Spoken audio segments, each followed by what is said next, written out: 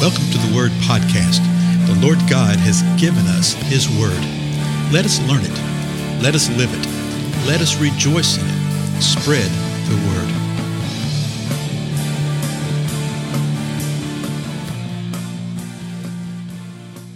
Well, blessing, everyone. It's good that you've joined with me today. I'm Dale. Welcome to the Word Podcast. We're going to jump right into it because we have an extended passage I want us to read today. If you remember from the previous episodes, we have been looking at what we're calling the Lord's Week, the last few days that the Lord Jesus Christ was here on earth. And we're seeing that the feast of the Lord have some insight into what was happening timing-wise with all the various events. And we're up to what the day of Nisan, the 12th day of Nisan. Nisan is just a month, just a name for a month.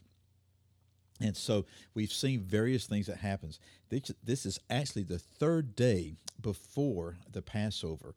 And certain things are occurring. We've seen that from day to day to day, that certain things are occurring. And the Scripture has tons of information. As a matter of fact, today is one of those days that I just wish we had a lot more time where we could check all the cross-references out of the Gospel. But we're going to look at a couple of the things that occurred on this day. For instance, on this day, it was on this day that the temple was cleansed. I don't know, but in the back of my mind, I think I said that in the last episode, that the temple was cleansed on that day. If so, sorry, that wasn't correct. It's on this day. You ever do that? You ever speak things and say things, and then a while later you go, wait a minute, did I say that? I'm not sure about that. And I don't have time to go back and check it and do all that kind of stuff. So if I did that, forgive me, okay? Sometimes when you speak, you're going to say things out of timing, right? And this is also the time when Jesus cursed the fig tree. We're actually going to look at that passage, okay? That's found in Matthew 21, yeah. And remember, Jesus was coming into Jerusalem, and he would teach and preach during the daytime. Then he would go out at night and stay away from Jerusalem in Bethany. Then he would come back in the daytime. You see this pattern back and forth. Now, Matthew 28:18 says this, "Now in the morning, when he was returning to the city," so he's coming back to the city, "he became hungry. So seeing a long fig tree by the road, he came to it and found nothing on it except leaves only. And he said to it, 'No longer shall there be any fruit from you.' And at once the fig tree withered." Now, of course, you could spend the balance of our time together just talking about this one passage, which we haven't even completed reading yet. But I want you guys to see some things. The fig tree is often a picture in Scripture of Israel, of the nation of Israel, the Jewish people. And what you see is a tree that has leaves, and it looks great, it looks wonderful, but there's no fruit on it. Jesus was hungry. That's what drew his attention. He goes over there, and he says, you know what? You look great, you look wonderful, you look like a perfect tree, but there is no fruit. I suspect that is a word for us of the body of Christ today. So much of what we say, so much of what we do, it looks wonderful, it looks great. Everybody's going, oh, that's a great church, that's this, that's that. But there is no fruit of the kingdom. Now, verse 20 says this, "Seeing this, the disciples were amazed and asked, 'How did the fig tree wither all at once?' Jesus answered and said to them, 'Truly I say to you, if you have faith and do not doubt, you will not only do what was done to the fig tree, but even if you say to this mountain, be taken up and cast into the sea, it will happen. And all things you ask in prayer, believing, you will receive.'" Now, we probably know that little statement, but did we know the context of it? And Jesus is saying this. The reason I said that is because this is what Father wanted me to say. The reason that tree reacted in that way is because this is what Father wanted to do. And I spoke it forth because it was the mind of the Most High God, and it came true.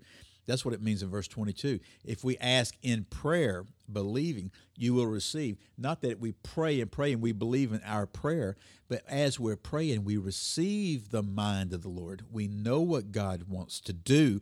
We speak it forth. It will happen. That's the promise the Lord gave. So I'm going to jump over the Gospel of John now to show you what else has happened, because Jesus is teaching, and he teaches in the temple. There's opposition. There's all sorts of things that's happening. I'm going to read 30 verses right here, and we'll be able to cover it in the allocated time, I believe. But I just want you to watch the flow of the events. John 12, verse 20 says this, "Now there were some Greeks among those who were going up to worship at the feast. These are Gentiles, these are Greeks, they're not Jews, but they came to Jerusalem, folks, to worship okay, because they knew that the Jews worshiped the Most High God, and they would come in for the Passover feast. Verse 21, these Greeks came to Philip, who was from Bethsaida of Galilee, and began to ask him, saying, Sir, we wish to see Jesus. Philip came and told Andrew, and Andrew and Philip came and told Jesus. And Jesus answered them, saying, the hour has come for the Son of Man to be glorified. Now, this is really intense because there's a group of Greeks that want to meet Jesus. They've heard about it. A couple of the disciples come up and say, Jesus, these folks want to meet you. Jesus starts teaching about what is about to happen to him, that the Son of Man is about to be glorified. Verse 24, Jesus says this, truly, truly, I say to you, unless a grain of wheat falls into the earth and dies, it remains alone. But if it dies, it bears much fruit. He who loves his life loses it, and he who hates his life in this world will keep it to life eternal. If anyone serves me, he must follow me. And where I am, there my servant will be also. If anyone serves me, the Father will honor me. You can tell that the Lord's mind is in a different place, okay? He's sitting there seeing what's going on, and he's speaking this forth to not only these two disciples, but everybody else that's around him. Then he says this, Father, glorify your name. He's just ignoring everybody that's around him, and he's just speaking to God himself. Father, glorify your name. Then a voice came out of heaven. I have both glorified it and will glorify it again. Verse 29 says this, so the crowd of people who stood by and heard it were saying that it had thundered. Others were saying, an angel has spoken to him. Jesus answered and said, this voice has not come for my sake, but for yours. So Jesus confirms that it was a voice, that it wasn't thunder. Verse 31, now judgment is upon this world. Now the ruler of this world will be cast out. And I, if I am lifted up from the earth, will draw all men to myself. But he was saying this to indicate the kind of death by which he was about to die. John gives us insight there. Verse 34, the crowd then answered him, we've heard out of the law that the Christ is to remain forever. And how can you say, the Son of Man must be lifted up? Who is this Son of Man? So Jesus said to them, for a little while longer, the light is among you. Walk while you have the light, so that the darkness will not overtake you. He who walks in the darkness does not know where he goes.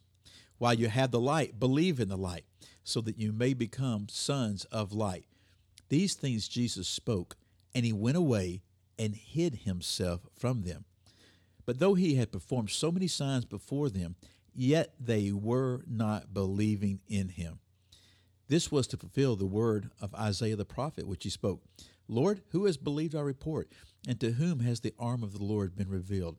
For this reason they could not believe, for Isaiah said again, he has blinded their eyes, and he hardened their heart, so that they would not see with their eyes and perceive with their heart and be converted, and I heal them. Verse 41. These things Isaiah said, because he saw his glory, and he spoke of him. Nevertheless, many, even of the rulers, believed in him, but because of the Pharisees, they were not confessing him, for fear that they would be put out of the synagogue. See, even the religionists were functioning in that day. They were fearful that they would be kicked out of their church. Why? Verse 43, for they loved the approval of man rather than the approval of God. And Jesus cried out and said, he who believes in me does not believe in me, but in him who sent me. He who sees me sees the one who sent me. I have come as light into the world, so that everyone who believes in me will not remain in darkness. If anyone hears my sayings and does not keep them, I do not judge him. For I did not come to judge the world, but to save the world. He who rejects me and does not receive my sayings has one who judges him. The word I spoke is what will judge him at the last day. For I did not speak on my own initiative, but the Father himself who sent me has given me a commandment as to what to say and what to speak. I know that his commandment is eternal life. Therefore, the things I speak just as the Father told me. We see from this passage that in these last days that the Lord was on earth, he gave some of his most intense teachings. Read it, give heed to it. I'm Dale. I'll see you again next time.